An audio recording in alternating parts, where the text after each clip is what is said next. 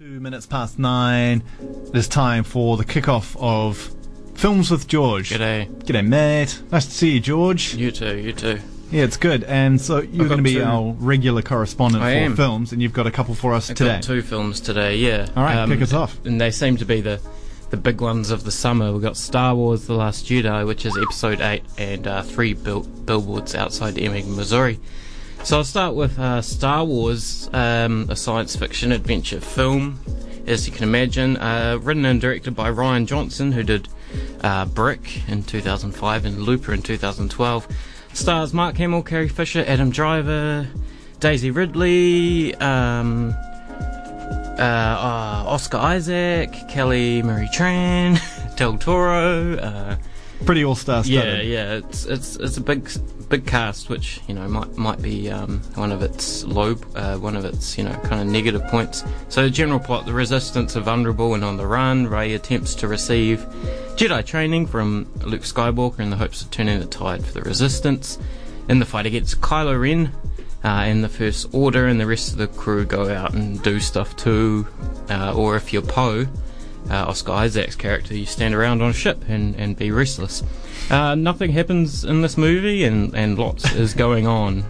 It's like a movie stuck in hyperspace, or like standing still but in hyperspace, so going fast but standing still. That's my harsh take. Structurally, the film goes up and down and maybe doesn't know when to climax. So many characters, so many lights and colours, lots of sets and landscapes to take in, so many unique animals as well. And it was all good because it is a Star Wars film. I enjoyed nearly every second of it, despite what often felt like a lack of story and depth.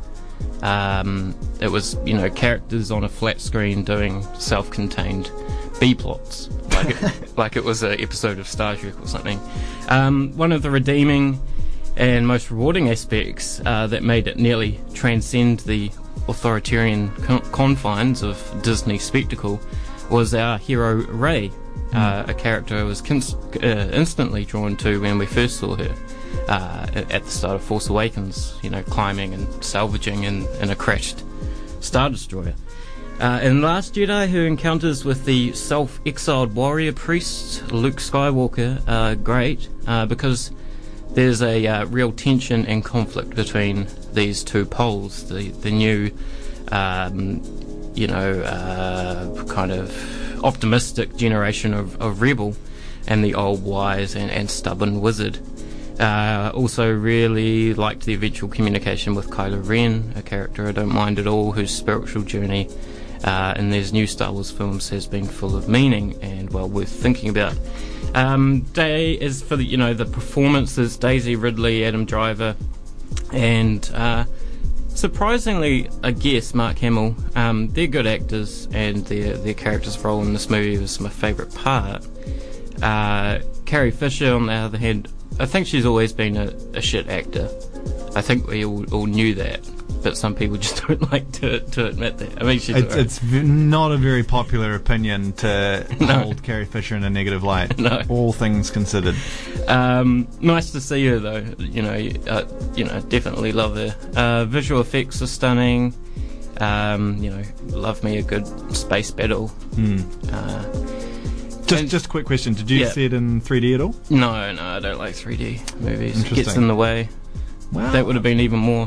Right. I don't think that excess necessarily generates an epic. If you cram more stuff in there, it doesn't mean that it's a grander story. It's not as if the CGI nowadays is lacking enough that it is required to kind of pull you into some sort of world. I don't know. Yeah. I always think if I'm going to see a film in space, it's going to be 3D. But good take. I like it. Yeah, no, the space battles are great, and it was good to see the Star Wars universe expanded in terms of, these great, set pieces and lots of alien extras that obviously they put a lot of time into. Laura Dern's character, Admiral Hillary Clinton, should have been chucked out an airlock. But then I looked online and I see this debate about Laura Dern has already happened, obviously, and kind of been subsumed by the cultural wars of the United States. So, also, I was worried that I'd heard that there was going to be heaps of humour and like self-awareness of this film, but it wasn't like that at all. There was a nice balance of that stuff. So yeah, in summary, it was a blast seeing this. My girlfriend, who isn't a Star Wars fan, enjoyed it, so that's a good test. It's a big fun movie with stimulating renditions of classic adventure in the galaxy far, far away. But it also manages to explore the Force as well, which I liked, in the sacred and ancient antagonism inherent in the Force, and through that offers a well-written end of career Luke Skywalker / Mark Hamill. So, 3 Billboards Outside Ebbing, Missouri. This one won like 3 awards at Golden Globes. Yep, super hot topic. Yeah, a black comedy crime film written, produced, and directed by Martin McDonagh. I think that's how you say his name. He did 7 Psychopaths in 2012 and In Bruges in 2008, both great movies. Starring Frances McDormand, Sam Rockwell, and Woody Harrelson.